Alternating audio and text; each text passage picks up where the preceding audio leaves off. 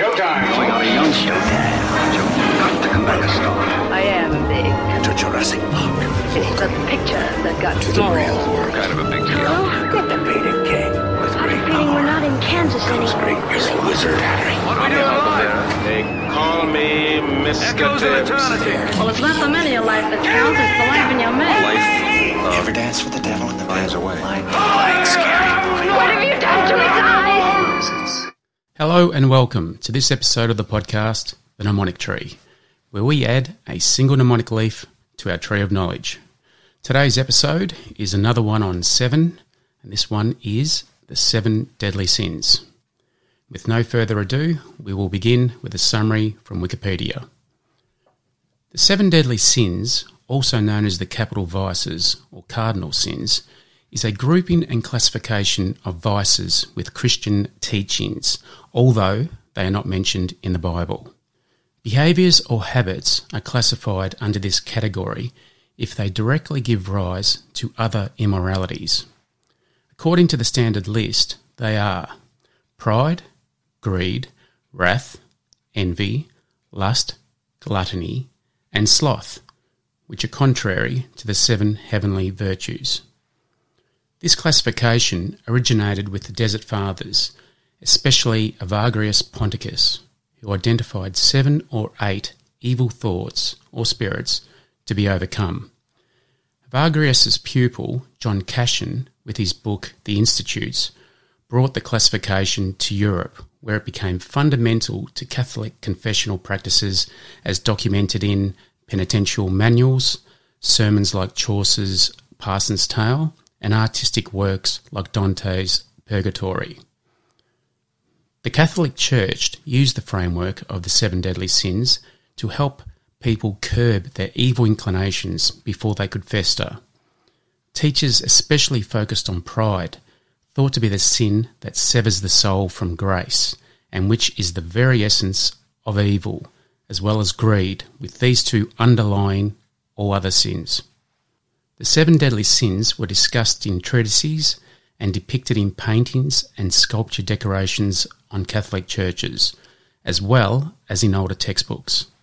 The 7 deadly sins, along with the sins against the Holy Ghost and the sins that cry to heaven for vengeance, are taught especially in Western Christian traditions as things to be deplored.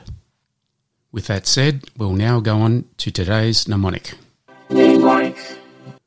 Today's mnemonic for the 7 deadly sins is low pegs, spelt L, assisting O, W, then pegs, P-E-G-G-S. Now with this one, you need to picture washing 7 t-shirts, each with a deadly sin written on it in bold. You now hang those 7 t-shirts with giant pegs, which make the 7 deadly sin t-shirts hang low, hence low pegs. The L stands for lust, the O is assisting as I said, the W is wrath, pegs, the P is for pride, the E is for envy, the G is for gluttony, the other G is for greed, and the S is for sloth. And we'll just go over that one more time. So that's the 7 deadly sins. The mnemonic is low pegs, spelt L, assisting O, W, pegs, P-E-G-G-S. The L stands for lust, the O is assisting, the W, wrath, and pegs, the P for pride, the E for envy, the G for gluttony, the other G for greed, and the S for sloth. Now on to 5 fun facts. Okay, fact number 1. The deadly sins are sometimes known as capital or cardinal sins. The second fact. The 7 deadly sins are considered deadly because it is believed they can do terrible damage to the soul. The third fact. The now famous list does not appear in the Bible and may have been made by St. Gregory the Great between 540 and 604. And the fourth fact, The antithesis teachings to the 7 deadly sins are the 7 heavenly virtues. And the last fact, fact 5, the 7 heavenly virtues are as follows: faith, hope, charity, fortitude, justice, temperance, and prudence. And I think we'll have to do a mnemonic on that one in the future. Now on to The 3-question quiz. first question for today is: Pope Gregory the Great thought that which sin breeds all the others and is therefore the most serious offence? Question number 2. Dante and Chaucer have used the 7 deadly sins as a theme to their writings. True or false? And the last question, question number 3. One of the specific punishments for gluttony is to be forced to eat rats, snakes, spiders, and toads. Again, true or false? We will now recap that mnemonic for the 7 deadly sins. Mnemonic. And the mnemonic is low pegs, spelt L assisting O W, pegs PEGGS.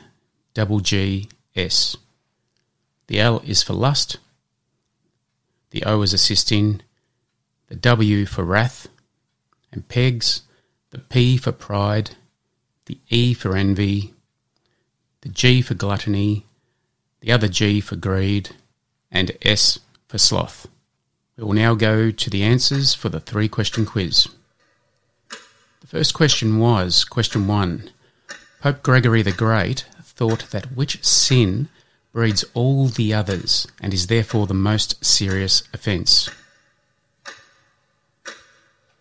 And the answer there is pride. Question number 2.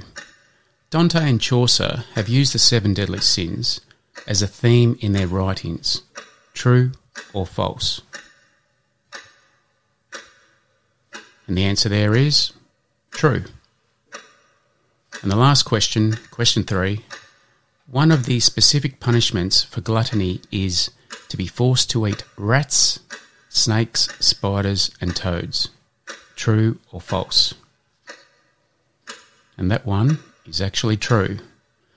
And just for your interest, the other punishments are: for pride, you are to be broken on the wheel; for envy, encased in freezing water; avarice, boiled in oil; wrath, torn apart limb from limb; lust, roasted by fire and brimstone. We've already had gluttony, which is forced to eat rats, snakes, spiders and toads. And the final one is sloth, where you are to be thrown into snake pits. And coincidentally, just on sloths, I was going to tell a joke about a sloth crossing the road, but unfortunately it would take too long. We will now go on to Word of the week.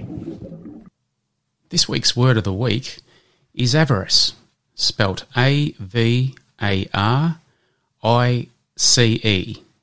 And the definition, according to dictionary.com, is insatiable greed for riches, inordinate, miserly desire to gain and hoard wealth.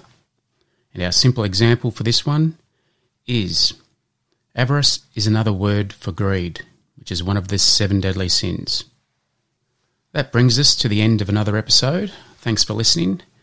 If you'd like to join our mnemonic community, you can reach us at the Mnemonic Tree Podcast, all one word, .com, on our website, Facebook, Instagram and YouTube. This will contain show notes, useful links and a whole lot more. While there, hit the like button if you think you've learned something, and feel free to leave a review or a suggestion of a mnemonic that you have created. Every 4 weeks, we will announce a winner for the Mnemonic of the Month, which may be used in future episodes. Until next time, remember as Socrates said, there is no learning without remembering. See you next time. 60% of the time, it works every time. That doesn't make sense.